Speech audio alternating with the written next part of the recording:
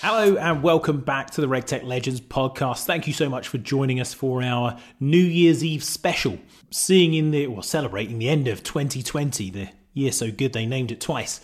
I know you'd probably rather be out there partying and having fun, but for those of you that aren't allowed to this year, like us, the next best thing is to spend the next couple of hours listening to Rob Duncan, David Noble, Alex Pillow and I chatting about RegTech. We're going to be ruminating on some of the big events of the year and where we see the market going, and generally having a good old chinwag. So I hope you enjoy. I think we're going to begin by looking at the numbers. Market size expected to grow from $6.3 billion this year to $16 billion by 2025. That's a compound annual growth rate of 20% year on year. Need to get me some of that. Sounds all right, doesn't it? My boss would be happy with a slice of that. I think we all would. Rising tide lifts all boats, so maybe those firm numbers will grow for a little while. I think they probably will. And then some of the fundraising done this year. We've got OneTrust, one of the more recent ones, raised 300 million Series C, which values them at a whopping $5.1 billion. Well, they've been, and if I'm totally honest, I hadn't heard of them until maybe three or four months ago.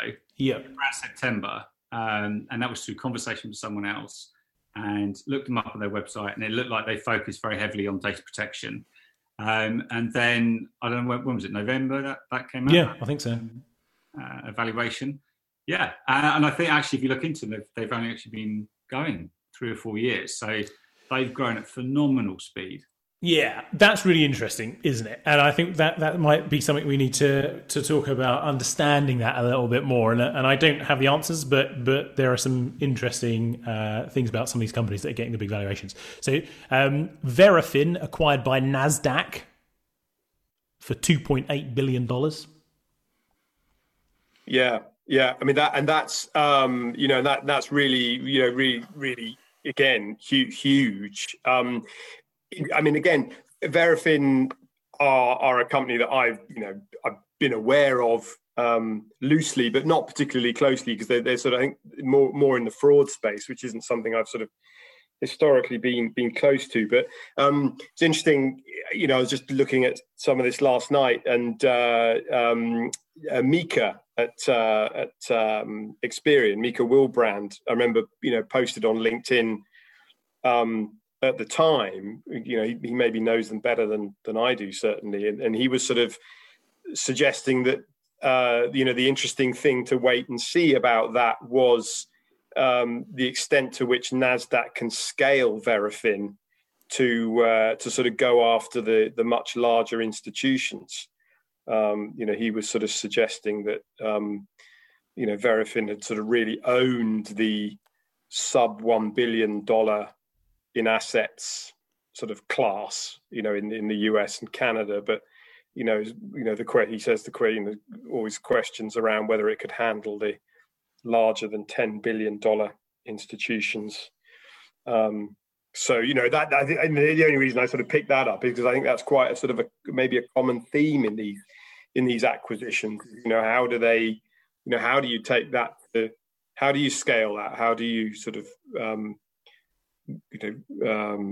really move a business like that forward, and I suppose ultimately get a return on the investment, right? Yeah, but is that why they happen? So if someone like Verafin has an almost monopoly on that $1 billion and below market, and a lot of these companies obviously do struggle to step up into the like the tier one space, being part of NASDAQ surely got to help that, hasn't it? Because they're already working with them all. Yeah, you'd like to think so. You'd like to think so. If you're NASDAQ, you'd be thinking that, I'm sure. Perhaps that's the model. So we have another one here. This is another large one, resulting in a $1 billion plus valuation. Chainalysis, Series C, $100 million. Yeah, all of these are interesting. Chainalysis and Elliptic are probably their nearest counterpart. Yeah. kind of a two-player market from everything I've been able to tell of it. So yeah, if you're a VC and you want to get in somehow to this general space and it's an option, then why not? With all of these, the valuations I pay no attention to, because they're completely, it doesn't tell us their revenue, it doesn't tell us their margin, it doesn't tell us anything real. It just tells us that one VC, private equity fund, or executive at a large company thinks that they can do something with these guys and then sell it to the next guy for more than that. Doesn't actually have to be real money. It just, can I make someone else that feel that it's going to be, again, a future bet? So it's all bets. I think it's good that money comes into the space because there's loads of work to do. Probably get onto the fines later, but we're still not particularly effective in terms of practitioners or the people that try to help them, given the amount of failings that are brought up every year. But yeah, Chainalysis, if crypto is going to become a bigger thing, then you're going to need tools that can look at it and try to make it as safe as possible to work with. So makes a degree of sense. Heavily caveated. So another $1 billion plus valuation, I think, is at Forter, FORTER.com. Now, who has heard of them before here? I've got to confess, no, never. Tumbleweed. No, I must admit I hadn't heard of them either. Yeah. So that all sounds very reasonable. So the only fraud prevention platform powered by the largest network of online retailers. There you go. That was a series E. So they've obviously been knocking around for a bit, haven't they? I think it's interesting because if you go with Alex's idea that maybe the valuations are based on a bet that these firms can kind of hit these big revenue targets and they can take the lion's share of their marketplace. Those with the big valuations are in the fraud space, so they're in areas where there is all around the world huge focus now, particularly for combating online fraud. I think with the environment we're in right now, and the continued explosion of e-commerce, then clearly fraud is a massive threat now, more so than ever. So I think perhaps we're just looking at kind of the next wave of compliance organisations that are moving into this kind of fraud space where clearly there's a big need for it, and there's going to be a need for solutions to combat some of these challenges where. They're not necessarily, you might argue that these aren't necessarily nice to have tools, really. These are as essential as sanction screening. You need to be able to ensure that your customers aren't being ripped off online. You need to be able to ensure that your systems and controls are adequate enough to stop someone kind of coming in and stealing data from your organization, because in the end it really will put you out of business. It will cost you not just fines, but it's going to cost you your customer base, essentially. So it's the ultimate in protecting your business, perhaps. Maybe that's what's kind of driving this now. I was just going to mention the last two, ComplyVantage and Quantexa, which I know we all know well because we know some of the guys behind them very well. Series C, circa, I think it was like $55-60 million a piece, wasn't it? And the thing that's interesting about those last two, unlike all of the others, and one of the things I was going to mention, is that those last two are UK headquarters, aren't they? And all of the others were in the US. Yeah. And so I wonder if there's a trend there that is behind some of these big valuations. So what I would suggest is a lot of the reg techs, they follow on the wave of fintechs. The banks, and they use what they use, and they do what they do. They change it every so often, but it's rare that something revolutionary happens. In London, London was sort of the place for fintech, say 2015, 2016, 2017 perhaps, and they started going and the VCs put the money in there. They then found that, hey, we need to do things a little bit differently for any of our models to work. So a bunch of reg techs are then created to try and service those needs, and it's a much easier market to get into than traditional financial services. Sales cycles can be short. You can meet the founders or the CEOs or whoever a lot more easily. There's no committees to go through. And so we've had that, and London's had its reg techs. Meanwhile, America's fintech scene took a little while to catch up to London's, but there's much bigger market, as we all know. There's way more cash on both coasts. And my best guess would be they're just having the same effect. They've had all this stuff. They want some RegTech solutions. They want to buy from people that are in the States rather than London, most probably, like most countries or most companies seem to prefer to buy from someone that is in country. So they're going to have a bunch of RegTechs that, some of them are going to reinvent the wheel. Some of them are going to hopefully do something new. And you've just got to wait for it to play out. That would be my best guess.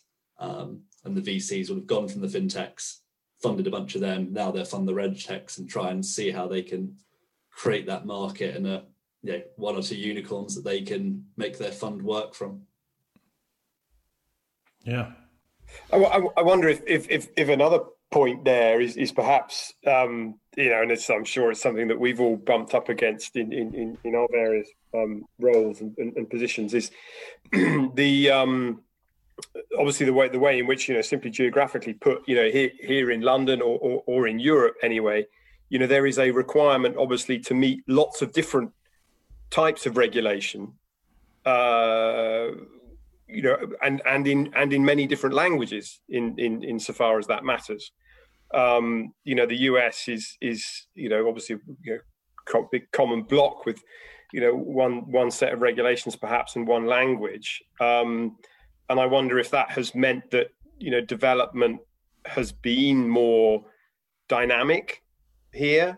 But I mean that perhaps seems the wrong way around. You'd think it would be the other way around, but I wonder if the need to be across a broader range of regulations sort of fosters, greater and quicker moves in this space. I don't know. So as in it's counterintuitive, as in it's harder to do business, therefore it's better for RegTech.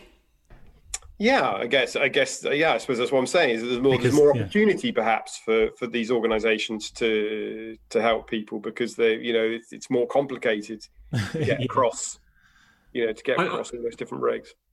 I think possibly it's also a case of just being compliant has got to the point where it's very complex now. It's a very whatever business you're in, and really if you're tier 1, tier 2, you're tier 3, and once you look at the US where you're operating across the whole of the United States or just in a state, you still have quite a lot of complication involved in understanding regulations, applying them within your business, developing policy and all the rest of it. So I wonder if actually this is more of an efficiency play. The tools and the software and all these solutions that are coming onto the market and have been available in the market are now being taken up because actually it enables a much more effective, more efficient means of staying compliant. The days of kind of trying to get past with the best you can do on Excel and Word and emailing stuff around is just completely done now because it's just way too complex for you to be able to do that, too time consuming, and ultimately it's going to cost revenue in the end. So I wonder if that's a big driver for it now. The level of complexity is kind of taking us down this route. You'd think so, Dave. And that's certainly what we would be saying to our customers, right? But every day we see organizations who are running their background checks through Google and holding stuff on spreadsheets, and every day we read about cases where that lack of sort of common systems or a common approach is causing problems, and then sort of ultimately a lack of compliance and then fines and all the rest of it. But I don't know how long that might take to change in some of these organizations that are so massive and where the organization is a result of acquisitions itself. It's sort of, whether it's sort of the HSBCs of this world, the bought up businesses all over the place that are all running different systems. And then, you're trying to bring all of those together. It might be some time yet before we see those organizations actually applying, a common system and common standards across. Yeah. And you're right. Sorry, I was just going to say, I sensed myself moving to sales pitch mode there. Apologies for that. It's because you're such a natural, Dave. That's it, yeah. Just doing your job. Do you think compliance people listening to us just think we're a bunch of jackasses sort of talking to one another about stuff that they don't think about?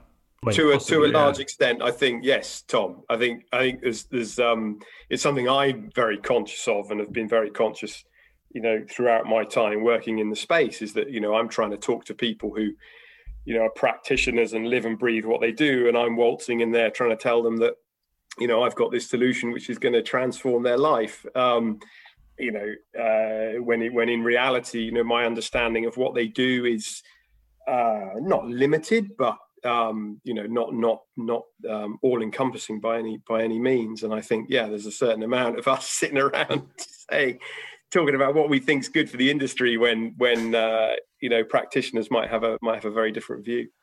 I would say it goes both ways though, right? Like you've just mentioned, and I've lived it as well. I mean, I've seen some fantastic spreadsheets, but they are still just spreadsheets. And if you're running your risk assessments on them or some other process, then probably shows that you've not either had the time, or you don't have the expertise, or you've not had the support. It could be any of those or a combination of them to go and put in place something smarter. And actually, the way that you're going to learn about that is to go and talk to vendors who live and breathe the tech rather than the job.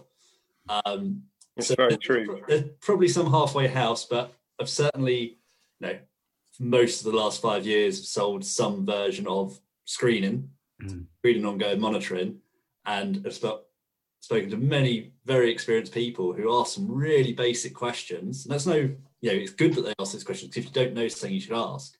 But because they've got so much going on, they kind of need to rely on the vendors to be the experts. I've spoken to a lot of consultants that are doing the consultant, but ask some pretty basic questions.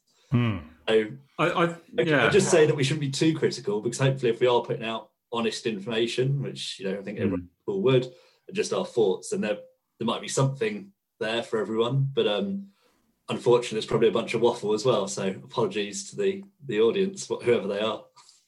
Well, I think if you take the view that most organisations will have some process, they will have processes in place to make sure that they're compliant with regulation. They might not be great and they might not be very efficient, but it will do the job. And I think that our job is to kind of come in and actually offer a better approach, a better, more effective, more efficient means of doing that. And I think nowadays where, as we were saying earlier, things have become so complex, and that's really I think that's the value that we bring, is that all these solutions on the market, when you look at all of them, in the end, that they are a means to maintain compliance at a more efficient level. And in most cases, it means you don't have to continue to hire more and more staff. You can do things faster, hopefully cheaper as well. Yeah. I think that's. I remember the cartoon of what is it? The two cavemen pushing their car along with square wheels. Somebody's running behind them saying, "Here, look, why don't you buy this round wheel?" And they're saying, "No, too busy, haven't got time." That's it. So I think there's probably a lot of that in it. They're extremely, pressured. They're extremely busy. Budgets are stretched, and if, as you say, if what they've got, is doing the job, then it can be difficult to get time and resources allocated to looking at something new. I think that's the question, Rob. Is it doing the job? And then what is the job? Is the job to be compliant? If your title is head of compliance, then arguably yes. But then you can go down a whole rabbit hole of, is that actually the right thing? Should it be regulators going, get here and everything's okay? Or should it be a regulation that is more, the principle is you need to do the absolute best you can and demonstrate that. Well, I mean, again, a very good point. And I was looking at some things last night, and I wonder if we might get onto this, perhaps if we start talking about the FinCEN stuff. Because there's obviously a lot flying around after that, and a lot of suggestion that well, hang on a second, why is it the banks all of a sudden that are responsible for policing this stuff? You sort of come back to the age old nugget of what is the job of the team in the bank? Is it to remain compliant with the regulations as they are, or is it to blankly prevent financial crime? And I don't know that anybody really knows that. That's a sort of subject of great debate often. I think you can have an opinion, but that's probably all it can be. No right or wrongs. It does seem as though if your ultimate goal as a government was to stop financial crime, there are some other fairly substantial things you could do. Yeah, I mean, I bang on a lot about Oliver Bullough, the journalist, whose excellent book, if you've not read it, Moneyland, is well worth a read. But he also writes for a sort of a weekly blog called Coda Story, and I remember at the time, he put out a very thoughtful piece about it, and about the FinCEN leaks, I mean, and sort of saying, look, I don't want to misquote him, but sort of paraphrasing, he said something like, far be it from him to sort of not want to bash the banks. He didn't mind that so much, but was this the right thing to be doing? When you look at the sort of the political climate that we're living in and what our governments are and are not doing. And as you say, where does the fault or the responsibility actually lie? Does it lie with the institution, or does it lie with the, with the environment that they're trying to operate in?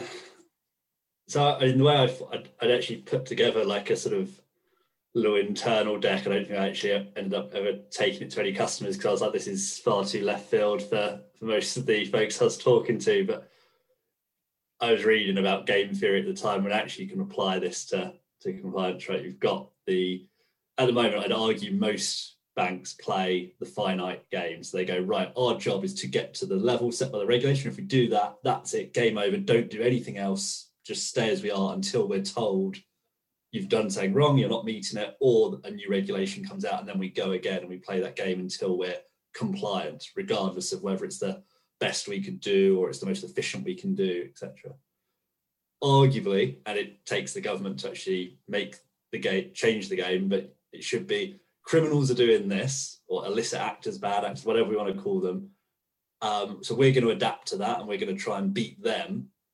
And then the regulator should bring up the rear and go, right, anyone who's not doing that, we're going to kick you along and keep bringing you up to a minimum standard. But the best in the world should be the ones that they're already getting all the data, they're already seeing all the transactions, how they can then spot what the illicit element is doing and then shut those doors and keep closing them off. And it is a game of whack-a-mole, because if you're a motivated criminal, you'll just keep going until you find a way.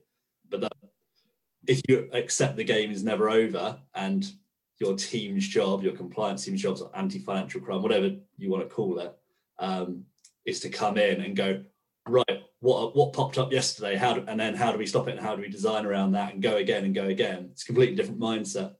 That would be the utopia, in my opinion. I think that's the best you could get to, and then accept, hey, well, look, there's still going to be crime because there's some really clever people that spend their lives doing that.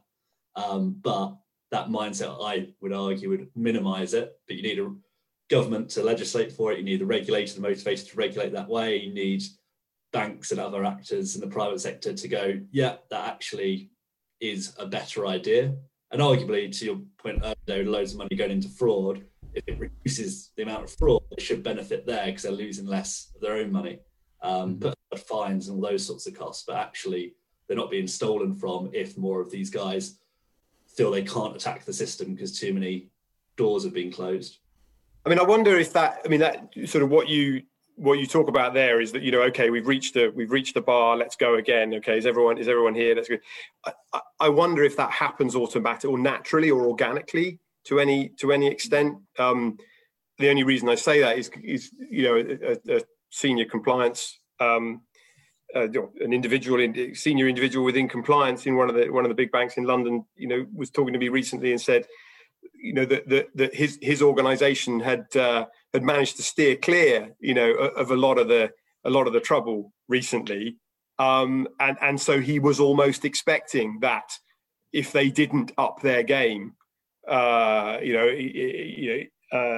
the near future, he felt that they would be next. So he sort of felt this sort of there was a sort of deficit. He very well networked kind of guy, and knew a lot of his peers in the other banks and what they were doing and not doing, and he could see that his own organisation was perhaps falling a bit behind, and I think felt the ground shifting a bit, and so was making efforts to convince his sort of middle and senior management that they needed to do more in order to avoid, that whack-a-mole, the regulator coming around and going, right, we haven't done you for a while, so we'll have a go at you. I mean, I don't know how much of that sort of actually comes to pass, but that idea of, well, look, okay, these guys are doing this now, right? Well, everyone should be doing that, and that's interesting. Maybe how that ties back into the conversation we were having a little earlier about all of these new reg techs coming on board.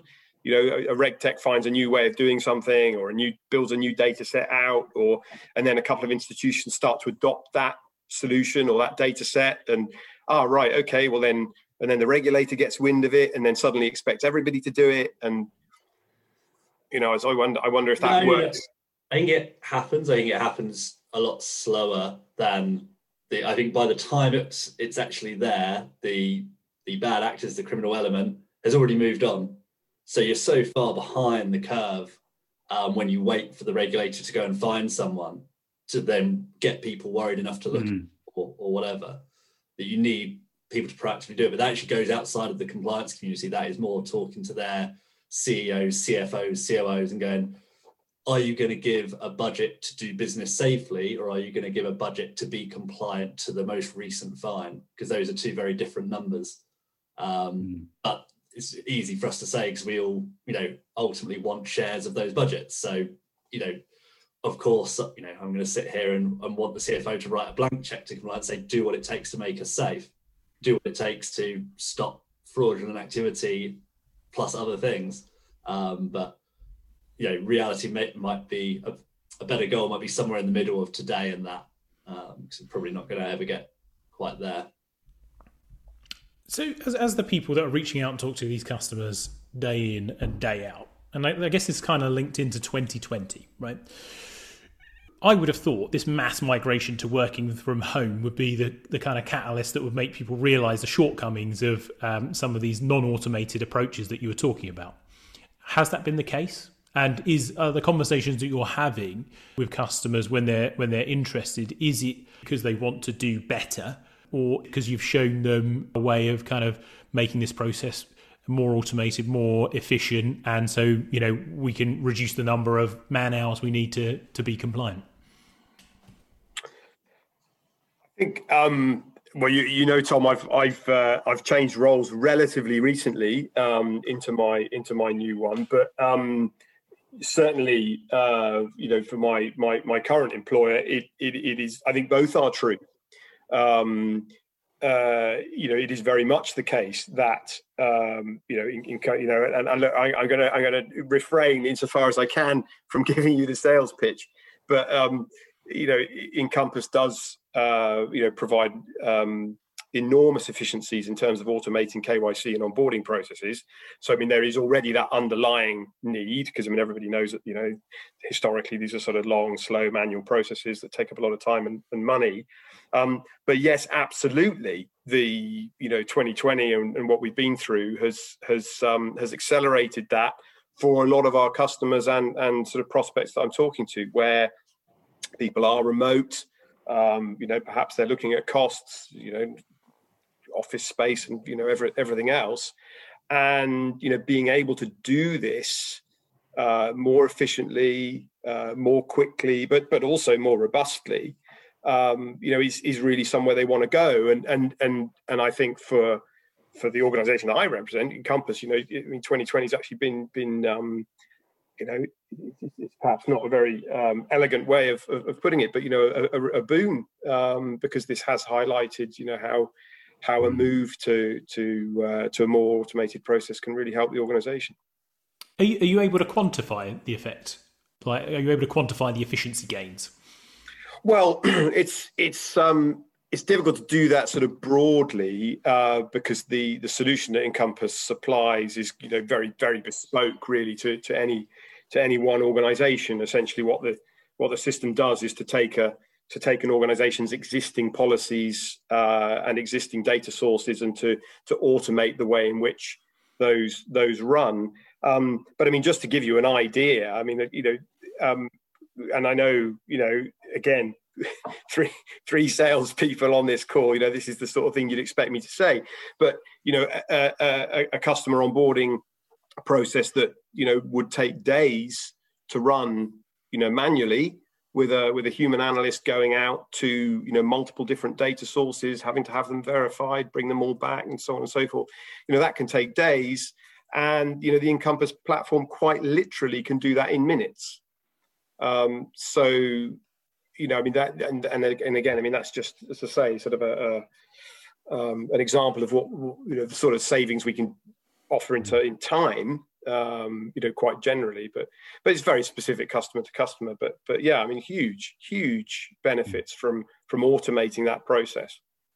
And I think if we're talking about sort of products in the marketplace and now how we kind of quantify the value, I think this is to my point earlier where we have to move away from our products will help you stay compliant and avoid fines, because I don't think that's why people buy our products anymore. I think the reason people buy our products, as Rob's pointed out, is because you can do things faster. You can get customers through the door much faster.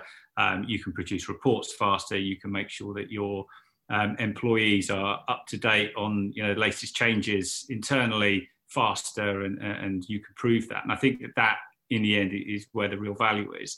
And I think that's where it's become really important that we are able to quantify these things, that we are able to say through, whether it's an ROI study or a post-implementation study or something, that we can say that, we went in and we reduced the number of, steps in a process, which resulted in, X time saved equals X dollars saved, whatever it might be. And I think that's really where we have to get to.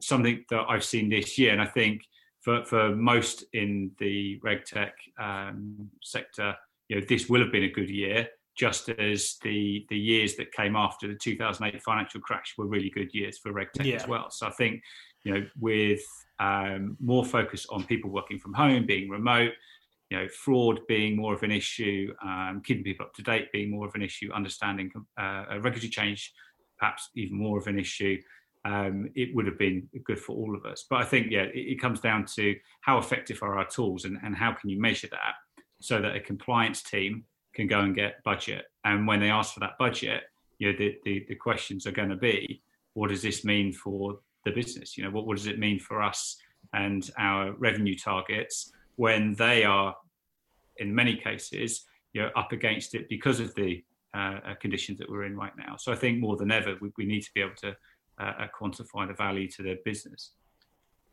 100% agree. So my day-to-day, I don't sell directly anymore. I work with partners who then package up the screening and put it with their products, and they'll go and resell that bundle. But the area, even the ones I don't work with, just read the sort of RegTech press or LinkedIn feed or whatever it is.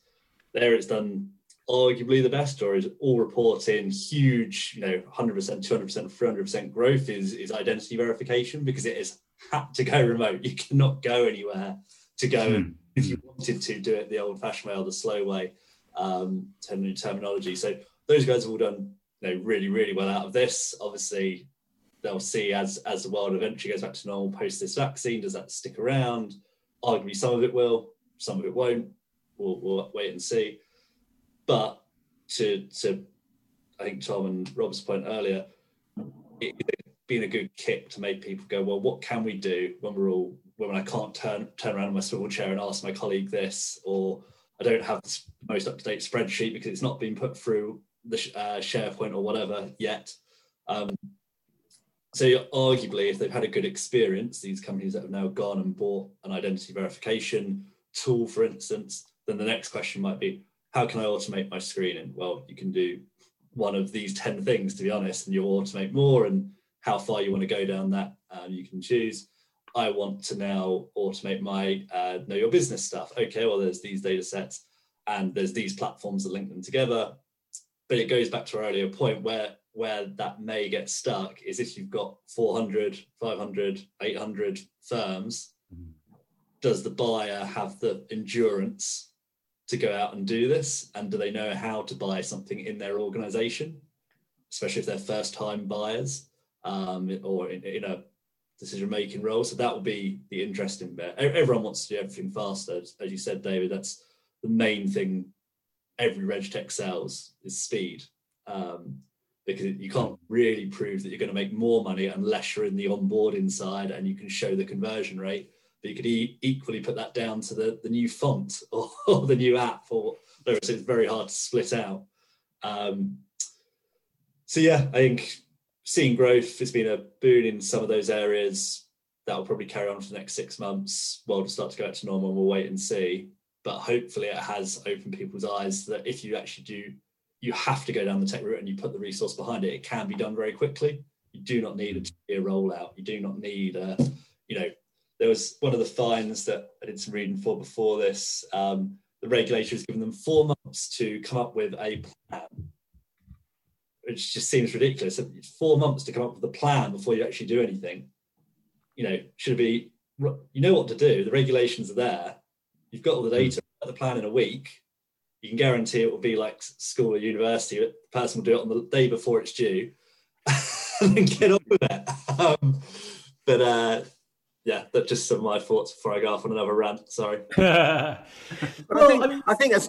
Sorry, Tom. I was just going to say. I mean, I think David makes the point. I mean, David was talking about being able to demonstrate the value effectively of what it is that you're doing. I mean, and Alex touched there on does the organisation or the individual. I mean, rarely that it's an individual these days, particularly in the larger institutions that buys a solution. Do they know how to buy a solution?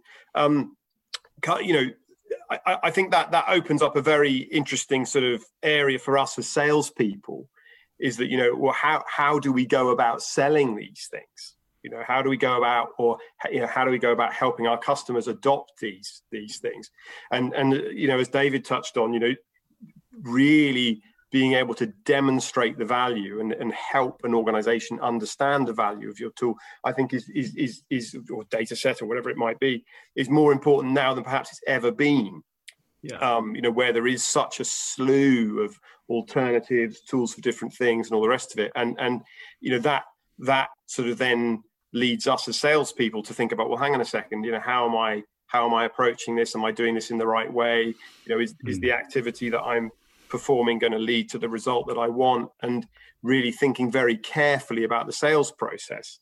As someone slightly more on the periphery, surely the starting point is, you got to be compliant. And then to provide value beyond that, isn't it return on investment in the sense of how can I save you money? Or how can I not stand in the way of you generating more business? And wouldn't the sort of the panacea, like the perfect outcome, be that compliance was just a thing that happened automatically and seamlessly, and wasn't necessarily even like a back office function, but was built into every bit of the product along the way, that required no kind of real thought or effort?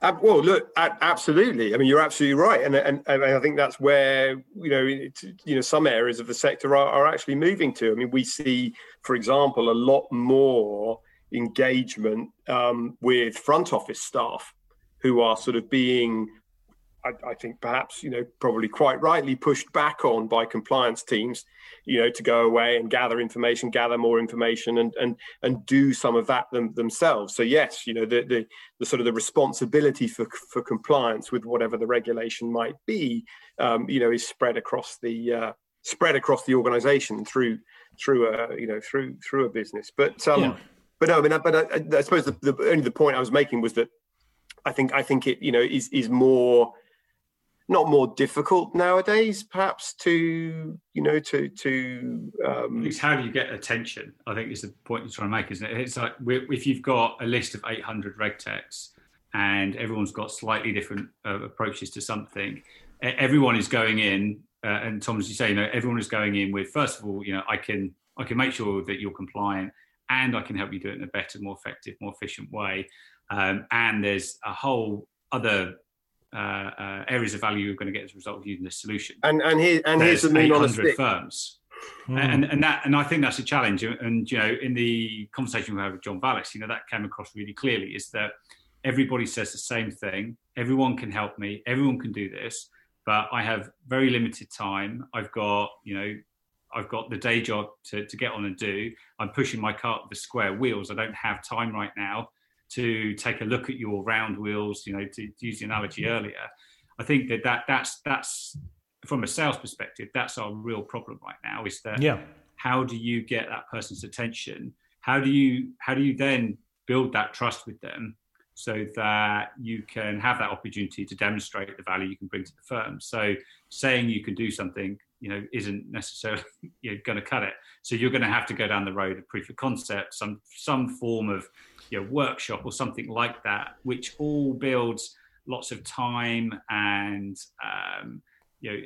additional steps into the sales process. So for us as salespeople with quotas to hit and revenue to generate, it becomes, I think, it's definitely feels harder than it has ever, I think, in order to get attention, to actually get that conversation with somebody and to get to the point where you can sit down and actually not just go through a demonstration of what you can do and talk to some of these kind of value points, but to actually start to prove that, yes, we can do this and start to then get it into the firm. It's a very difficult, that but I think done right, yes, it can be complex, but done right, it doesn't need to be too difficult. I just think it really throws the spotlight back on, proper discovery through a sales process, actually understanding who am I talking to? Am I talking to the right person?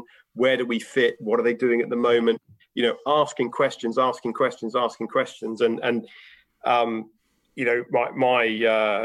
our sales leader here in Compass, the man that is Ed Lloyd, he's superb about this, and has a whole series of superb processes put in place that guide us as salespeople to discover all of that stuff, which is what then leads to a sort of a better and smoother sales process.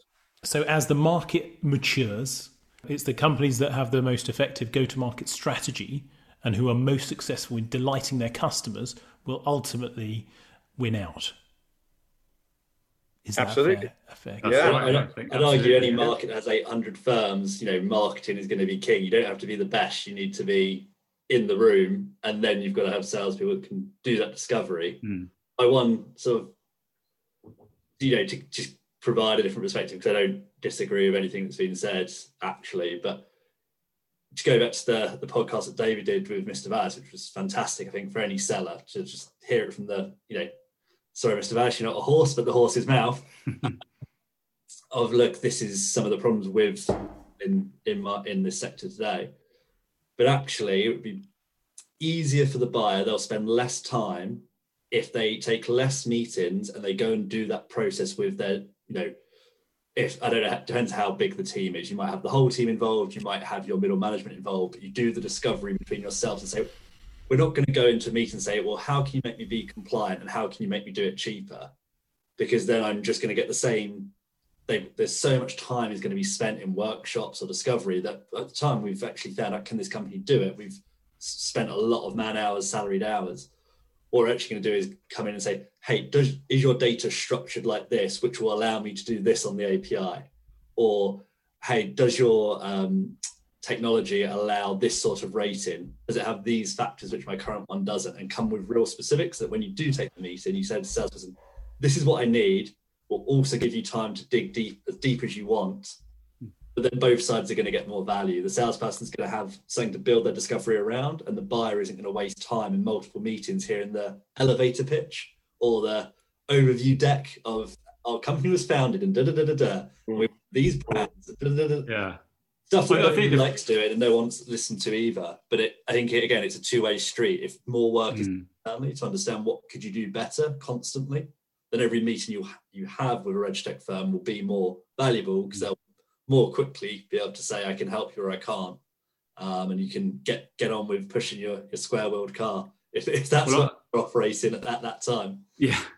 I think, and the other side of that as well, and to your point at the beginning, the session, Alex, is that that there is something that we as salespeople or as a company can bring, and hopefully it's a unique way or a different way, so a different way that hasn't been thought of by that compliance team. And I think that's important as well, is that when you do engage, we want to be able to bring a new fresh set of, not necessarily a fresh set of eyes, but a new way of approaching some of these problems.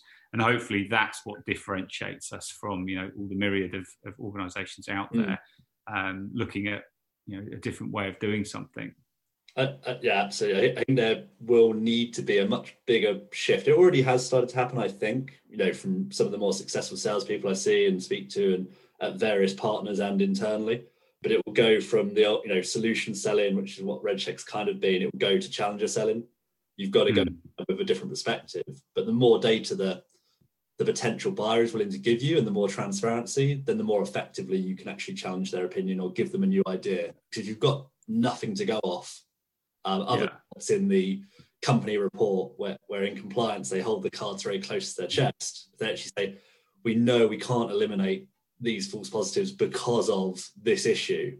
You might then be able to challenge them with 4 or 5 ways you could solve it, depending on your solution. Or if in Compass, in Rob's case, or another platform that would say, well, actually you could automate those 6 steps if you can sort out your data quality somewhere else.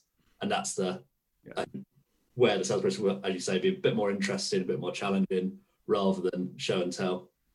I think you're absolutely right. And there's I always bear in mind, or always think of the Steve Jobs quote, and I don't know what it is verbatim, but essentially, no one asked for the iPad.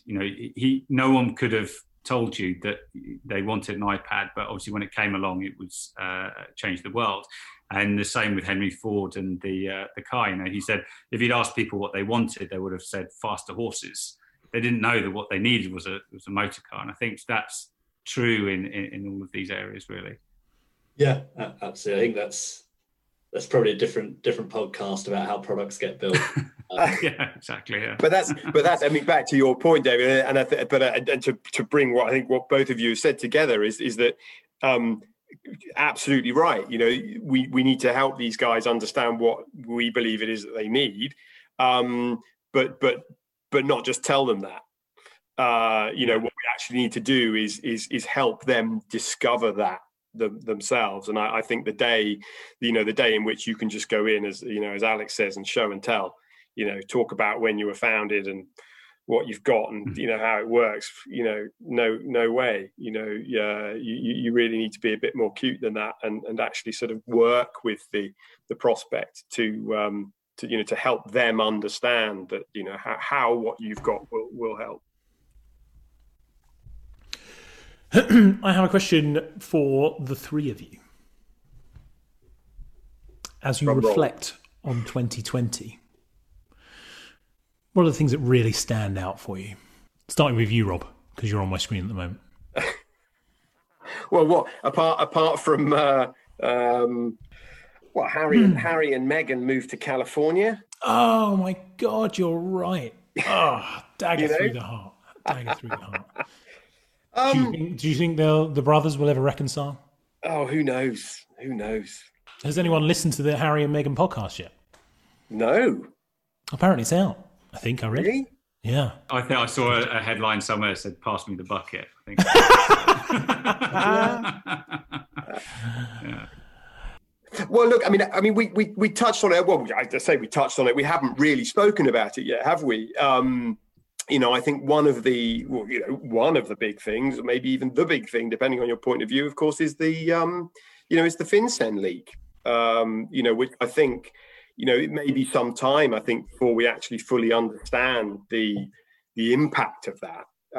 Because I think, I think it was probably felt again by people far more qualified than me that the SARS regime perhaps wasn't. In all aspects, perhaps wasn't quite what it could be, or be as effective as it could be. But and maybe the BuzzFeed ICIJ leak, has sort of maybe bounced that forward a bit, and really advanced that conversation. Certainly, at least, as perhaps McMafia did for our sector more widely.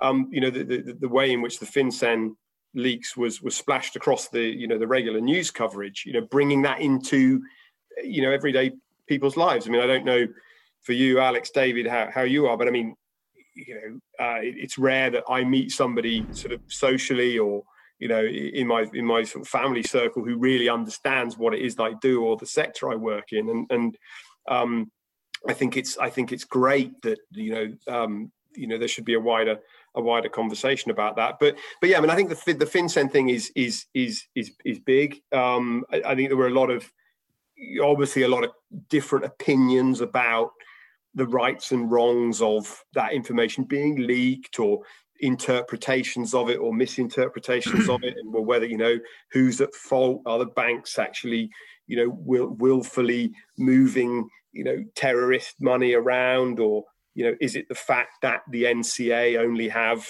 however many it is, I forget, 100 odd people working on these things at any one time, and how on earth can they be expected to process these things in any detail? But I think that is that's maybe an important thing that I think has probably been overshadowed by COVID, to be fair. We perhaps haven't had all of the discussion and fallout from it that we might otherwise have had.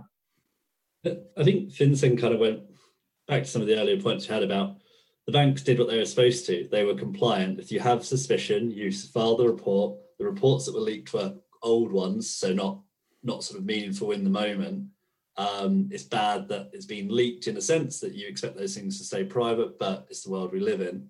I think it goes back to those, as you say, family friends don't really have a clue what I do or what any of us do. It's a very sort of insular little industry that we work in, although growing.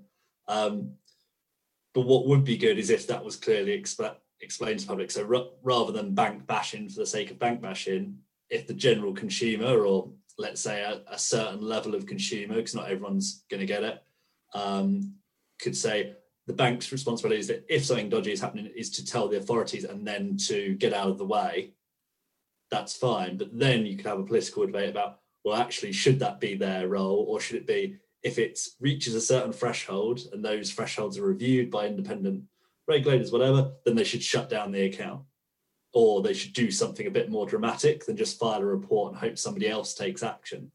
Because it goes back to, is their job to do what the government says, or is it to try and stop bad money being put through with good? But yeah, bigger than my opinions, I guess. Well, I'm not going to solve it anyway. But I think that level of literacy around our financial system would be a good thing, because it might move the ball. Maybe FinCEN starts that as hopefully COVID starts to be vaccinated away, so to speak. Yeah, I wonder. I mean, it's an interesting point you make there. I mean, I wonder. I mean, because you touch on tipping off. How the banks aren't allowed to to sort of freeze accounts in many cases, and I think the man in the street would be flabbergasted by that. Sort of the idea that the bank sort of steps away and watches this happen. I wonder if that is something that is perhaps too unpalatable for for some people. Should the man in the street know that, and then that's when you get up into sort of the hierarchies of what's going on in sort of political terms, and what are we doing and what are we trying to achieve, either nationally or internationally. Do we want people to know that effectively these transactions are being allowed to happen in order that the chain can be watched, the movement of the money can be watched and identified. But yeah, I mean, if anyone listening, doesn't know much about this and wants to, I mean, Graham Barrow is sort of the oracle on this stuff. I mean, he wrote a lot at the time where he was involved, of course. He was a consultant to the ICIJ and BuzzFeed's work, and he wrote a lot about the ins and outs and the rights and wrongs, and as it were, and one of the things I picked up on there, of course, was the the DAML SAR, the Defense Against Money Laundering, which is actually sort of submitted at the time or ahead of the transaction. That's flagging to the authorities that this transaction is being made, as opposed to a retrospective SAR. And I think there was a suggestion that a lot of these were far too retrospective. And there was a sort of a question raised as to, well, hang on a second, why on earth are you submitting a SAR so long after this having happened? Should you have not known a bit sooner, and should you not have submitted this a little earlier? I don't recall the gentleman's name, but there was a guy from the DOJ at a conference at the end of 2019, just when I started back at RDC. And he just threw out quite an interesting point, which is saying he would like to see, he was like, I don't know if it will work, but I feel it would do better than the current legislature in the US and Europe and everywhere, really. He's saying, like to see some sort of legislation around a failure to prevent money laundering. So if it happens through your systems, that means your systems are not good enough. And therefore, there'll be some sort of action taken. And then you'll see CFOs, CEOs really care, because the bar goes to that more infinite level. You just got to keep improving it to try to prevent it as absolute much as possible. I don't know how you enforce that. I don't know what's a fair level of fine. Arguably, the value of the whatever you made on it plus something, so it's punitive. But again, do the regulators have the headcount? Do they have the resources to deal with something like that? I don't know. But I always thought that was an interesting point, because that would really change this sort of conversation, rather than going, I'll submit that SAR once I've had time. It's like, no, we're doing something now because we're not going to pay for this out of our pocket, because we need to pay our dividend. We need to keep our share price high. Well, one thing I was actually going to ask you guys all, this is, again, it's one of those sort of perennial topics of conversation that gets kicked around, but fines as the punishment. And we haven't really spoken about any specifically yet, I don't think, but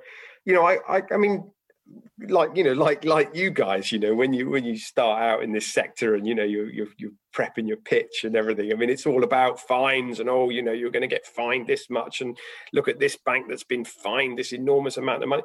Well, okay. The one that always sort of sticks in my mind is the sort of the multi-billion-dollar fine that BNP Paribas got. That was like the first, I think, really, really big one.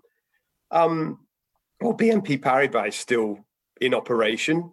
Okay. I'm pretty sure that a lot has changed internally, and there will have been changes made and things rectified. But whose money is that's actually gone to pay that fine? What has actually happened? This is this bigger question. That would require a series of podcasts. Involving people far more knowledgeable than me, but are fines an effective way of dealing with these things? I suppose that's what I'm asking. Is it if it's the bank's money, will that not always come down to a trade-off against potential business wins, or whatever it might be? We could go for the radical Alex Pillow approach of incentivizing good behaviour. So those that catch bad guys get a tax break. Yeah. I think that was on episode 6 of RTR. And a ranking. I forget. But I would like to see the market better designed. So, like, if you think about everything as a market, people just make behaviour to try and get an outcome at all times in any situation. And a fine, it would work. I think it's an effective stick if the stick is big enough to really hurt. I looked through the link you sent around, Rob, a few days ago. It was like 20 top fines. But once you get past the first few, none of them are really touching the sides of these organisations. 20 million for Standard Chartered, is their pocket money for their youngest, really, isn't it? There's 50 million for the People's Bank of China. These things don't do a lot. Deutsche Bank got 150 million for stuff that mentioned Jeffrey Epstein. and all the horror stories that are sort of surrounding that. I won't go any further in case it's libelous, but these things probably aren't proportional. If it was, hey, it's this amount of money, it's whatever you made on it, we're going to double, and we're going to take that away, and maybe we're going to prevent you from paying a dividend for this many, a year, to something where literally shareholders are going to go, no, we're not having it. They're going to pull their money out, or they're going to force change. Then it's an effective stick. But I think every market should have the carrot as well. Whether or not it's a tax break system, whether or not it's some sort of recognition, and you can then market that. For all the CSR that big companies do, it'd be a lot better if they just didn't do bad stuff. It would probably have a much bigger impact if banks didn't launder money, or didn't allow people to launder money through them. That would do a much bigger impact than all the charitable giving that they do, arguably. So, yeah, I'd like to see carrot and stick, but to Tom's point, I sort of went with the tax rate system, because it's the only thing I could think of at the time. If anyone has an idea, please let us know. I'm not sure how tax breaks for bankers goes down in wider society. Goes back to explaining it properly, right? Yeah, probably wouldn't put that platform. Somebody else needs to sell that, better salesperson than me. What about personal accountability? SMCR obviously sort of up and running now. I don't know. We haven't really seen much yet, but I do. In the firms that I talk to and our customers, this is clearly in talking to the front office now. They are more and more keen to understand the level of responsibility they now have, and the communication out to their team in terms of what the organisation expects of them from a behavioural perspective. Policy, internal policy, obviously a big driver for that. So I wonder if we'll see that. This year we had the DOJ issued guidance earlier in the year during COVID, during the lockdown, but that was pointed quite squarely at senior management, ensuring that sufficient systems controls are in place, making sure that people understood their responsibilities, ensuring that correct policies and procedures were all in place. So I do think that whilst we haven't seen much in the way of any personal fines or anything more than that, I wonder if that's going to change behaviour. Yeah, that was a little bit like earlier when Rob was saying about once one bank gets fined and the other compliance department starts to go, oh, we'll go and have a look. It takes the enforcement for anything to then happen, when you'd like to think that there's a way that people would just want to do well and want to do things right regardless, but it comes down to what their incentives are ultimately. Well, and one thing that probably we're not always privy to as well, of course, is the challenges that those compliance people have internally. I mean, it's probably one thing for them wanting to do it. I mean, they probably see the challenges that they've got day to day. Of course, we've all got a boss, right? They've got to go and convince their boss that budget's needed for this, and then of course questions will be asked about, well, what's the payoff, and can't you just carry on as you are, and and all the rest of it. So that's why it shouldn't necessarily be the MLRO that should be on the hook, or maybe it's them plus the board, the chairman of the board, plus the CEO, and then you've got a team of powerful. You've got the two powerful people, and then you've got hopefully the person that can execute this if they're at that MLRO level or chief compliance officer level. But so again, arguably you could just tweak some of these things just to get a bit more urgency. And then to our point, our bit of this world needs to do better in explaining what it is and making it easier for people to implement and all those things. But takes everyone to try and actually achieve the thing, which isn't just being compliant, it's to try and reduce societal harm, isn't it? Yeah, absolutely. What you like and sort of going back a bit, I mean, to sort of bring two things together. I mean, we're talking about fines, but you asked me about things in 2020. I mean, of course, there was the Goldman Sachs fine for their involvement in the 1MDB scandal. Again, multi-billion-dollar fine, $3.9 billion.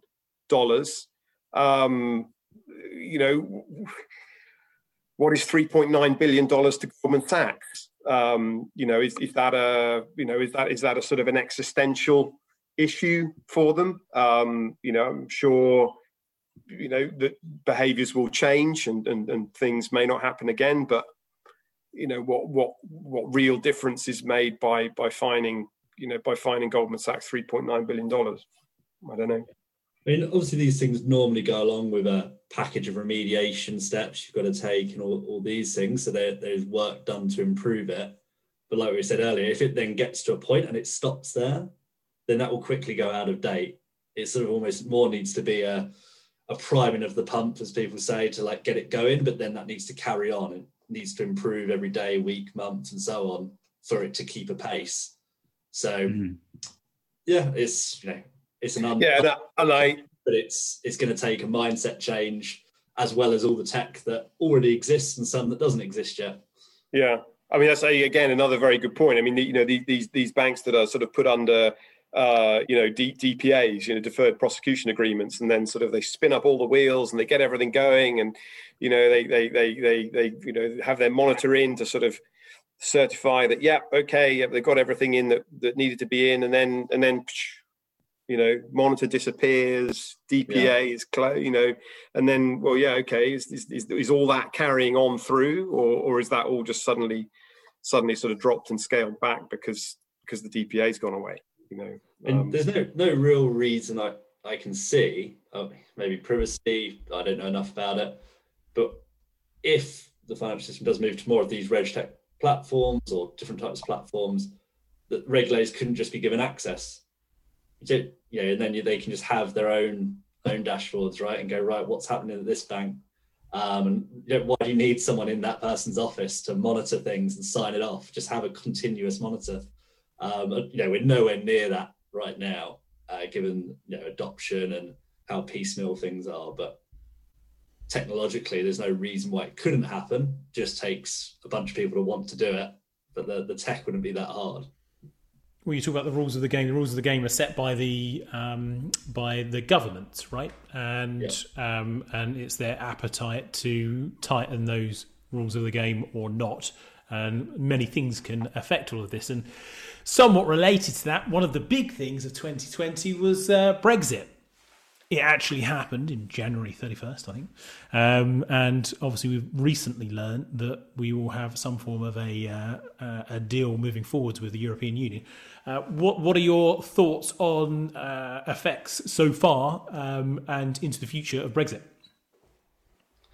Well, I was looking into this because so one of the weak points in the agreement was that the passporting rights haven't been agreed, and so when you saw the reaction in the stock market the day after, the stock markets were lifted, but the banks suffered quite heavily because the view is that actually they didn't get a great deal in the end.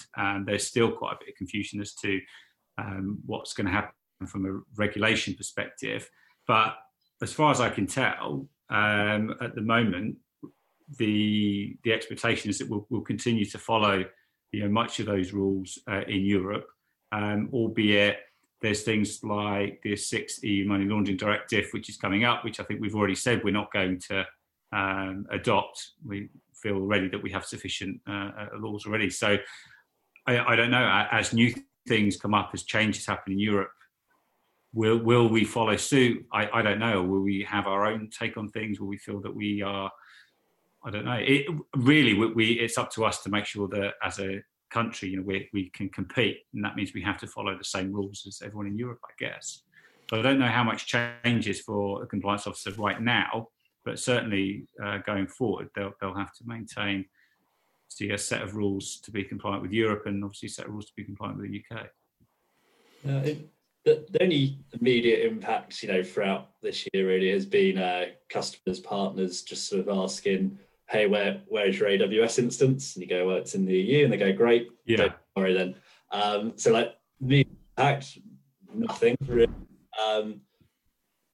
If I was to speculate sort of going forward, generally fairly optimistic person. So I'd say that could provide an opportunity to try, some regulatory things differently, and then if they work, you might see Europe adopt them, Or if Europe tries something and we try something else and it doesn't work, we can then change to the European model when we've seen the evidence. So when you have different regulatory standards, it actually allows for A/B testing. And then everyone gets to a better place rather than just going, we're all doing this, we hope it's right, we have no evidence of whether or not it is. It's just what we've decided. We might align ourselves more to the US perhaps, and our banking sector will be more orientated towards working with New York and others rather than... Yeah, I think that was the Mervyn King suggestion, wasn't it? We can see that, but I don't know. I'm obviously not a banker. So could see what happens there. I think the main thing people talk about, we've got all these different regulatory things and we need to do it all differently. Yes, you obviously do, and there'll be specifics in different territories, but for broad things, AML standards, find the hardest one, find the one you consider the highest bar, beat that bar and keep going, and they don't need to worry about the rest. Yes, you'll need people with specific knowledge to say yes, and there's this weird rule in XYZ country, that's fine. But if you just try to be the absolute best, go for the hardest standard, then a lot of those concerns should melt away because you're already past whatever the local regulator wants because they're actually behind someone else in the world. So that would be my take on it. Probably have people screaming at me till I'm wrong, and they're probably right, but that would be my approach if I was the other side of the desk in terms of compliance. Yeah, I mean, I was just going to say that. I mean, I think there's perhaps two questions in one there, Tom, that you asked. I mean, the impact of Brexit. David said, I think remains to be seen largely as in as far as financial services and certainly our sector. The sort of the premise of your question, or the first part of your question, certainly was that this all leads back to governments, right? And what the governments want to do. That for me is the really sort of interesting and fundamental question, and this is why I mentioned Oliver Bullough earlier and sort of what he writes about, and for me, that there is always in all of this stuff that we talk about, there is a sort of always for me there is an underlying sense of, well, look, okay, this is all great, this is everything that we're doing. I mean, look from our perspective, we're selling all these solutions, isn't this wonderful, we're doing all this stuff, and the banks are doing this and it's great, and they're doing this faster and quicker and cheaper, and but fundamentally, we still see enormous amounts, like unimaginably large amounts of money that is known to come from, at the very least, questionable sources, if not downright dirty sources, whether it's from the Middle East or from China or from Russia. And, I find myself asking, well, what would be the impact on the UK economy, if we're talking about the UK, of all of that money not coming in to London? Or not coming into. I mean, just take the house. I mean, you and I have joked about this before, but I mean, let's look at London's housing market. If all of the perhaps questionable money was to come out of the London housing market, well, then the London housing market drops. The price of my flat drops. Was that in my interests? I suppose the point I'm trying to make is, are there if not vested interests, bigger questions at play here. Yes. About, well, look, there's a big global economy, and was it just today? I think announced, the EU is on the verge of a deal with China. Now, look, I mean, there's going to be some biting of tongues, if that's a way of putting it. Over that, what's going to get ignored in terms of sort of with a view to signing a beneficial trade arrangement with China. What's going to kind of get swept under the carpet and not worried about, whether it's human rights in Xinjiang or whether it's animal welfare or what's happening, sort of wildlife in Africa being trafficked across up to China for There are sort of payoffs, I think, that reach a real global geopolitical scale. Yeah, that our government surely is weighing up in all of these things. Well, take London property, right? You talk about vested interest. What appetite is there really to deal with how much of London is owned by a very small number of very wealthy people based in regimes like kind of Russia or China, and then also, and the answer is obviously not much. There is not much appetite at all to be dealt with it. Otherwise, more would have been done. The unexplained wealth orders. It wasn't the first one that was ever issued. Was a lady who just went on a mad buying spree in Harrods, and it was like so egregious that they decided to follow up on it. But what about large swathes of London that have been bought up by people whose the origin of whose money is sort of questionable? But the reality is, some of these, we talk about China. China is a sovereign state. It's in 7 years' time likely to overtake the US in terms of the size of its economy. It's going to be the world superpower as far as we can see within the next sort of 50 years in sort of all respects. Questioning the sources of some of these money when they're actually politicians and so on and business people from those nations, simply because we don't necessarily agree with the regime. Well, that's not tenable, is it? Well, I think that's a question that we've got to all, I suppose, ask ourselves, collectively and individually. And I suppose, look, if you were to take it to its extreme, it's something that's decided at the ballot box, right?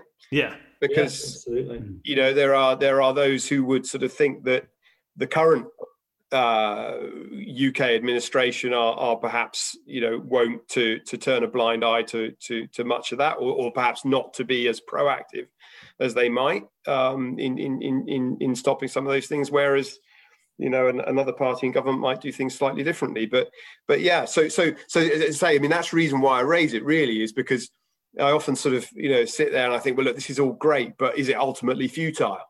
Because are we really collectively, whether that's us as vendors or institutions or us working with them, we're all fighting this good fight, and everybody talks about fighting financial crime, but if are we playing on one square of a 64 square chessboard, and actually we're making very little difference, because the much bigger, more important relationships at play outsize our sort of concerns and daily dealings by an enormous factor. I think you're right. I think you're right, and I think that this is an issue throughout history. You can see certainly especially with the British Empire and the obviously colonialism and the things that we've done throughout the empire. This is a perennial problem, isn't it? And it's a problem I think that all nations will deal with. But I think that, to your point, where how much do people care? What are the consequences if you start to shut these things down? A good example of this is, and Tom, you might have to have your lawyers check this before you broadcast this. Just so you don't do us for libelous, but just say allegedly. We had, sorry, Cav. We had this year discovery that at a very large fashion retailer, they were using UK-based factories to produce these clothes, paying these people at way below what is minimum wage, to a level that I think a reasonable person would consider that to be modern-day slavery. Yeah. So what we're doing is Boohoo using suppliers who, unbeknownst to them, were engaged in these practices. They say so. Unbeknownst to them, albeit the factory was owned by the brother of the owner of Boohoo. Allegedly. Allegedly, of course. But I think that if you were really serious about shutting down modern day slavery, that organisation should be shut down. I think that customers are still buying those clothes. That company still advertised heavily. Their revenues are doing fine. Their stock prices recovered, and I think possibly the reason that organisation wasn't allowed to fail and wasn't brought down is because they are traded on the stock exchange. They have very big investors. They will have institutional investors there. They have a very senior board, and it's not within the interests of everybody that is invested in that organisation, including in some part people's pensions, to run that company down. So that company has to continue as a going concern. Meanwhile, who knows how long it takes and what the real consequences are as a result of actually, you could argue that knowingly were employing essentially modern day slaves to produce incredibly cheap clothes to serve a market that is actually willing to buy very, very cheap goods and not question how these products can be made at these prices. And I think you can kind of scale that up into financial services where, maybe to Alex's point earlier, that the way that you change these behaviours is the market has to change. And so the consumer has to question, why is it that this only cost me this? How am I able to afford this for such little money? Whether that is insurance, whether it's a financial product, or whether it's a new dress, pair of trousers, top, whatever. And I think that's partly what it comes back to. So it's a bit of a rant there, but I think that's a good example of like, what are the consequences? But who's weird, right? So, and again, this is all allegedly, and obviously they said that they didn't know anything about it, and so on. And I'm sure the list is still playing out. But the only thing remarkable about that is that it was in the UK, because for decades we've been buying really, really, really cheap clothes. They were just made somewhere else. And we now know some large brands were employing. Well, I suppose the question is it remarkable? I mean, you could say, well, maybe we just know about it now, right? I mean, back to what we were saying about earlier, you don't know what you don't know. I mean, until it's on the news and sort of being fed into your living room. But I mean, the other interesting thing, without wanting to disappear down a complete wormhole, I heard, local politician from the area, being interviewed, and it might have been a Metro Mayor for Birmingham or something like that. I can't remember his title exactly, but saying that they've known for ages that this has been going on. They know where these factories are. They know who these workers are. They know how little they're being paid. And flags have been raised and nothing has been done about it. And I mean, and the trouble is that, as with so many of these things, of course, it's not an easy fix, not least because he was explaining there are 3 separate agencies that would be involved in addressing that issue, across, sort of employment rights and slavery and so on. The whole situation is not owned by a single agency with a single sort of reporting line, Earlier, Rob, what we do is absolutely one square of the 64, however many squares there are. But equally, the people that work on modern slavery, we've got a charity partner called Unseen UK. So if you've not heard of them and are interested in that, definitely look them up. They'll happily take donations, given they've not been able to really fundraise normal way this year. But they're working on that square. And then with all these other squares, the real estate sector is absolutely prime for a regulatory revolution in terms of they need to work more like banks do on their KYC AML, as a starter, to try and sort out some of that, particularly London property market, and do it. Because if we're all doing the bits on our individual squares and you're preventing more of this, again, just use the catch-all illicit activity, illicit funds, whatever it is, then yes, there'll be that short-term hit. Money will get sucked out of a city or a country or whatever, but it actually makes room for more productive monies, more productive wealth that is actually doing something, rather than just, I won't go down the social media hole, but there's products that make money but don't do anything that really moves the world forward, and then there's things that do. And obviously we want to do as many of those as we can, as much money as possible in those things, because then things change and evolve, etc. All we can do is our bit on our piece of the board, and then hopefully others are doing the same, or they see that and go, we could do something cool. But governments, etc., to your point, they're going to do whatever they do, but Yeah, well, I suppose governments bend themselves Chance to to say what the something. electorate want, don't they?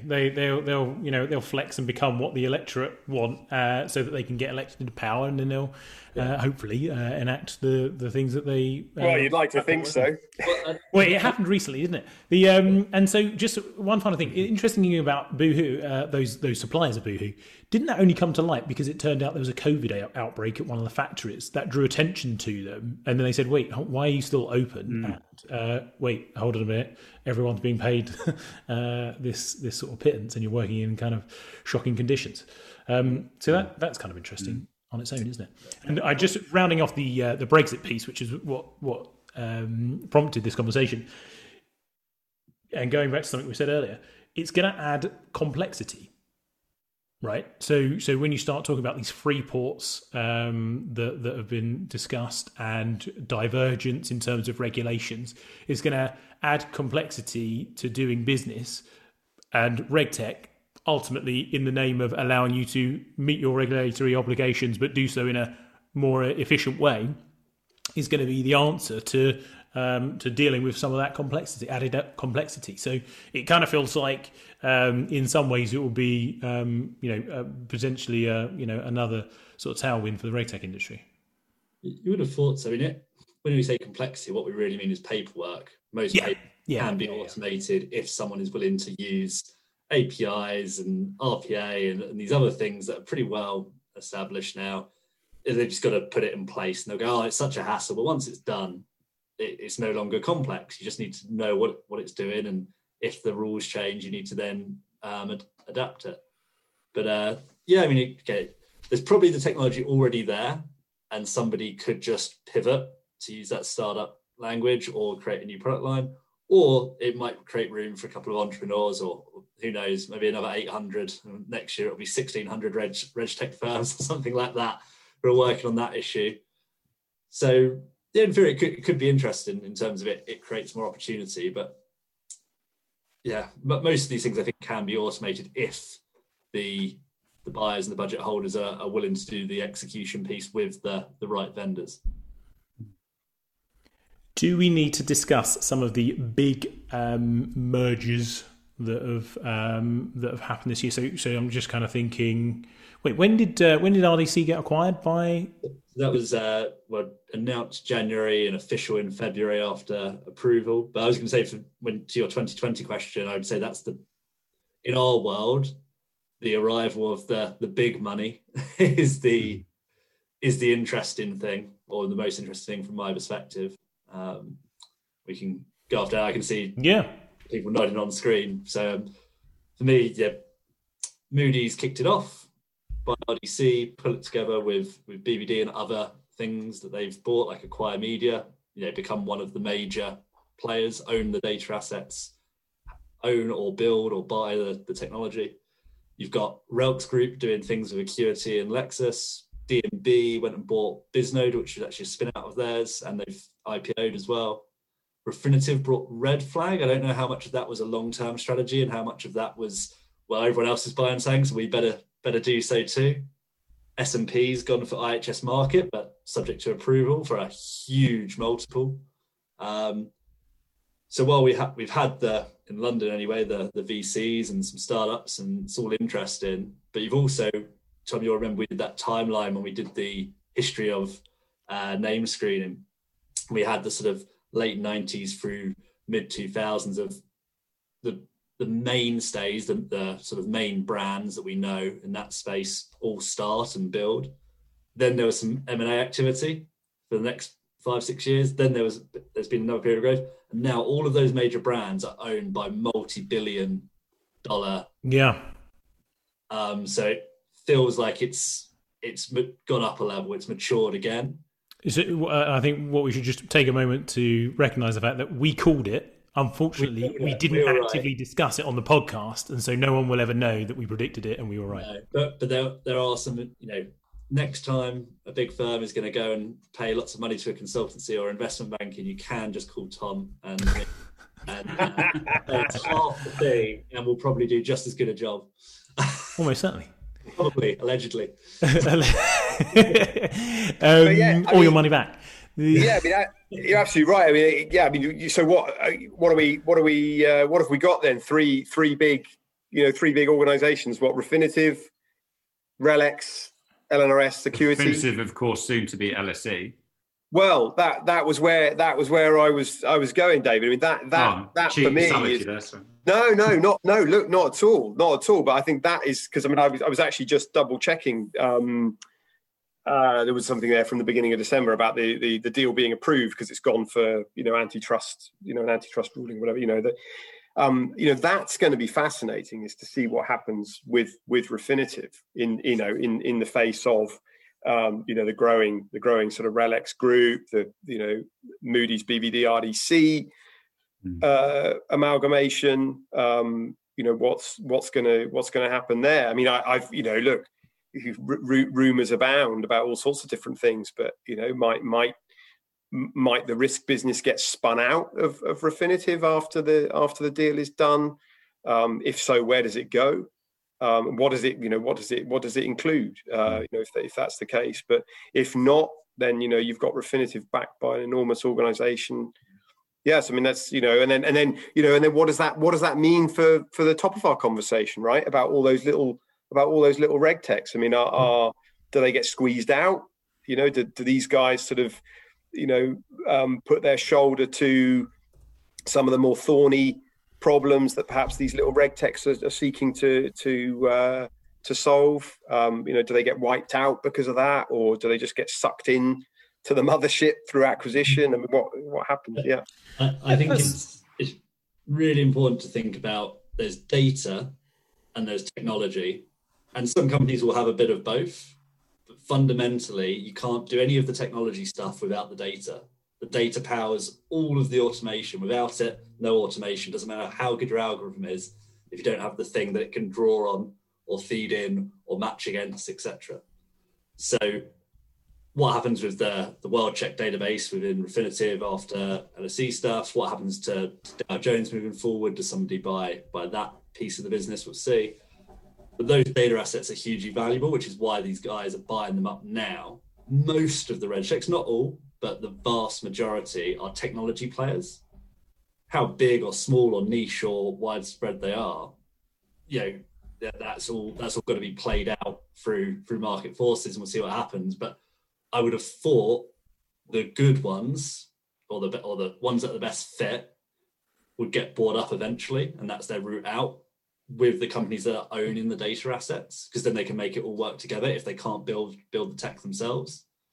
And then there'll be other niche ones that solve specific problems that are quite happily private companies, because it's not a big enough market for anyone to want to go dominate, but they can make a very healthy living for a team of 10 to 100 people. And that's brilliant. That's the kind of stuff you want in a SME market. But that's the key thing, is that those platforms only work if there's data to go and get. So they've got to make themselves so valuable that the people that own the data are either going to buy them or make them partner of choice, would be my say. Well, I was just going to say, I mean, it's interesting because, I mean, certainly from where you're sitting, Alex, with your RDC hat on, when if we were to start talking about sort of machine learning and how that's applied to screening, let's say, I mean, RDC arguably is in the box seat there, as you and I know, because of the history of decisions that they've got from RDC's analyst review process, and so it's got that history of decisioning, which powers its new AI and machine learning offering.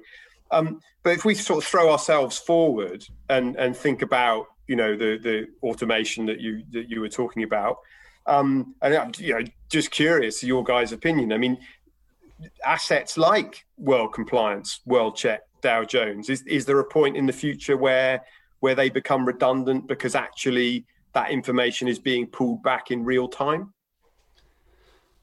So I would say that those companies, include RDC and that, are probably going to be the best people at pulling it back in real time and structuring it, because they've already got a lot of the lessons. And the sanction stuff isn't hard, as we all know. It's there, you pull it in, you structure it, you make it consistent, etc. That's not particularly difficult. But I mean, this is where comply is interesting. They're trying to do the hardest thing. They're trying to build a data set. Supply advantage. Yeah, 15 years after the industry kicked off. So all of that PEP data, all of that adverse media stuff that needs to have been captured at the time and structured and recorded, that's very hard to do. But the data assets themselves, I think, retain value. How you build on top of them and make them more efficient, that's obviously the challenge. Those companies need to do that to stay relevant and to keep their data assets the most valuable. But I've seen this year 101 different due diligence solutions where really all they're doing is a glorified Google search. And they go, we've used AI and machine learning to pull back relevant negative news. They go, no, you've given me a bunch of links that I've got to read as a human being. That's not helpful. That's been done. And there's, the major 4 providers all do this better than you, and they actually structure it for me so I can make the decision quicker. So I take your point about pulling it in real time, but I think if I had to bet, I'd put it on the existing providers doing it better. They're not going to be as agile because they're big, and we all know big means slower to move, but they've got more of the resource. They've got the underlying data asset to build on top of and improve the processes that create the data asset, many of which are automated already. So I think it's very hard for new providers to break into the data asset market unless they do something specific. If I was building one, I wouldn't go head to head on sanctions, PEPs and adverse media. I would do something specific on modern slavery, for instance, to use the example we were just talking about, and create something very specific to that and be the provider for that, and then try and do the next thing. So I think going head to head is a long battle that you're unlikely to win. But we were talking about some of the big mergers there. So what are the ramifications of these acquisitions and there being these larger players in practice? I think it creates a more obvious exit route for a lot of those other firms. They sort of say, okay, well, these companies got to a certain point and got bought up by these big names. The Moody's, the RELX, etc. So they may start to think about that and try and find out what do we need to do to position ourselves around that ecosystem? What can we do that they don't have that's value adding? So it might create a sort of map, and then that will allow these firms to be a bit more targeted and say, right, well, we're going to fill in these blank spaces because if we grow on our own back and we can IPO, fantastic, but most firms don't. Therefore, your next best option, if you're not just going to run the company for as long as, until you want to retire, if you're the founder, is to get bought. So this might give them something more to aim at, knowing that there's, at the end of the game, there's going to be 3 or 4 large brands that own a lot of this stuff.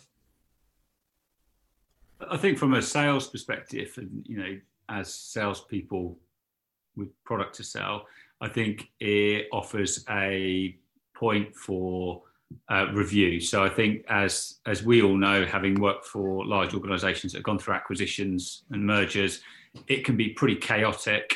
There's often customers start to feel some of that chaos. And if you're a competitor, then this offers up a good opportunity now for that customer to have a review, start to look at the market, see what's happening.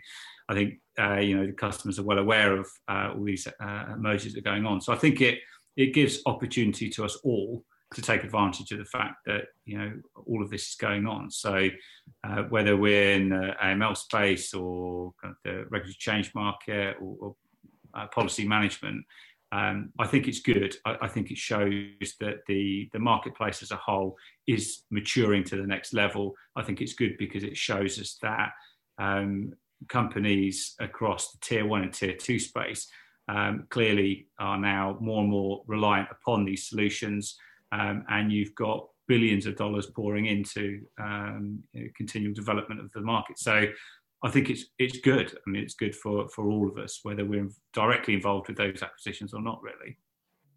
What was the stat earlier, Rob? I think on Europe, was it 20% growth year on year that's projected? That was the one that I read out, wasn't it? On the and it was 20.3% year-on-year, compound annual growth rate between now and 2025. Okay, and like we said at the time, rising tide. It's it's hard not to do well in that market if you're doing most things right. I don't know if anyone's got any forecast. I've never seen a forecast saying that compliance spend will shrink.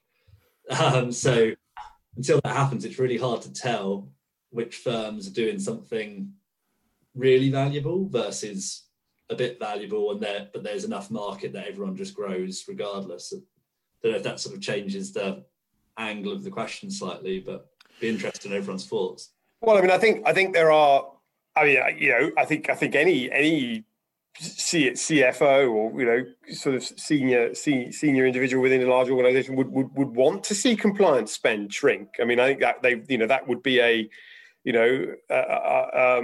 they'd ideally like to do what they need to do, for less. I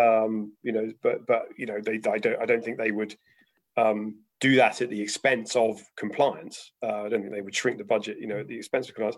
But the only point I was going to make, I mean, David touched on there. What does this mean for people like us in sales? I mean, I think that's quite an interesting point. The only thing, I mean, here we are. Tom, you were reeling off. Was it Forta you were talking about? Yeah. And, we're all here scratching our heads.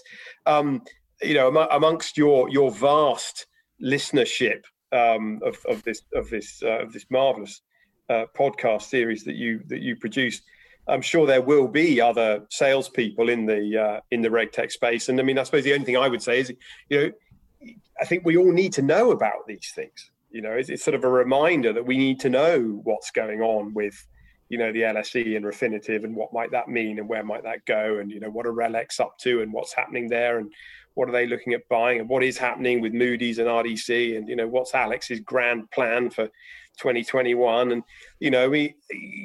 because that, I think that all impacts, going back to David's discussion of how do you engage with customers and the conversation that you have with them. Well, you've got to understand what they're doing already. Who are they using already? What are they doing? What's the landscape around that? Is that about to change? Is it changing? Has it just changed? Do you know that? Does that impact how you talk about what you're doing? Inform yourself. Inform yourself and gonna make that a tagline for the podcast. When I'm wrong. Is there a better place? Is there a better place to start? I don't. Well, Rob, I was about to say you've just created a series for you and Tom of what's happening in RegTech this week. I think the salespeople. It's just occurred to me the most important thing to discuss on this podcast in the final episode of the year, something I've been meaning to bring up all along, is the correct pronunciation of RegTech. And do we think it's RegTech, or as Alex says, RegTech? It's RegTech. It's RegTech, isn't it? It's a horrible phrase and it should be retired. It should be something else. Well, RegTech should be. I don't think we're in the business of selling regulatory technology. Yeah. That's where I've been going wrong all these years. Well, that's a freebie, Alex, and hopefully it will bring you good luck next year. I think we're pretty much at the tail end of our allotted time, aren't we? So any thoughts on reflecting on 2020? Any reflections as we come to the close of 2020? Any lessons learned that you'd like to share with the listenership? I think overall for everyone, it's obviously been a difficult year, tough year, et cetera, but overall for the RegTech market, I think, based on some of the stats you build off, I think experience that we've had at CourseMatch, and I know that lots of other firms have kind of seen this as well. We've actually done really, really well. And whilst at the beginning of lockdown, there was lots of concern as to whether budgets would still be around, projects would still be running. Things continued to roll along. New projects came along. So we've had a great year, and I think going into 2021, we pretty much expect much of the same, because I think, as we said earlier in the discussion, we seem to fare quite well so the RegTech industry does really well whenever there's kind of chaos and problems that hits the financial services sector. So as tough as it is for others, we seem to do all right out of it. So every cloud and all that. The only thing I would say, Tom, I think is and we've touched on it already. And again, these are all intertwined issues, sort of bouncing off one another. But everybody being remote, I think it has become even more important for organisations looking to break into what is a crowded and competitive and sometimes confusing sector. Is coming back to say we mentioned it before. Go-to-market strategy. And all of that encompasses what are you doing, how are you doing it, who are you talking to, how are you taking that to market? Because that, particularly sort of through a COVID lens, needs to be spot on, because you can't be out and about, you can't be having those face-to-face meetings where things perhaps get dropped into conversations, or you perhaps bump into people by accident and conversations grow out of that organically. So, as a RegTech business, do you know what you're doing, how you're doing it, who you're talking to, how are you taking your message out, and is that effective? I think that's something sort of personally I've kind of lived through a bit this year and seen some of the inside of. Yeah, probably just builds on top of both Rob and David have said, but to go from sort of maybe what we learned from RegTech Legends, Tom, back to the pod, is to go back to that saying I'd sort of lived already, but just how confused buyers are. Also, how confused many of the new sellers are, not having some knowledge, and the existing sellers, that no one's got a monopoly on everything going on. So it is that we've spoken about this many times, but I think it's been confirmed, is that it's not enough in this space to be good at selling. You also need to know at least some of what's going on in this whole compliance space, fin crime space, whatever, regulatory, or however you say it. Space. Otherwise, you're not going to go as far as you would maybe selling something else. Don't know if that's necessarily a new thing, but I think 2020 has probably highlighted it, given what Rob's just said about remote working and needing to be more impactful without some of those lucky moments you can sometimes come across if you're just out and about. Very good. And I guess if I had one final thought, it would be that with great change comes great opportunity. And what followed the 1918 Spanish flu pandemic was the Roaring '20s. So bring on 2021 and Happy New Year, everyone. Cheers, Tom. Happy New Year. Cheers, everybody. And to you, Tom. All right. Thanks.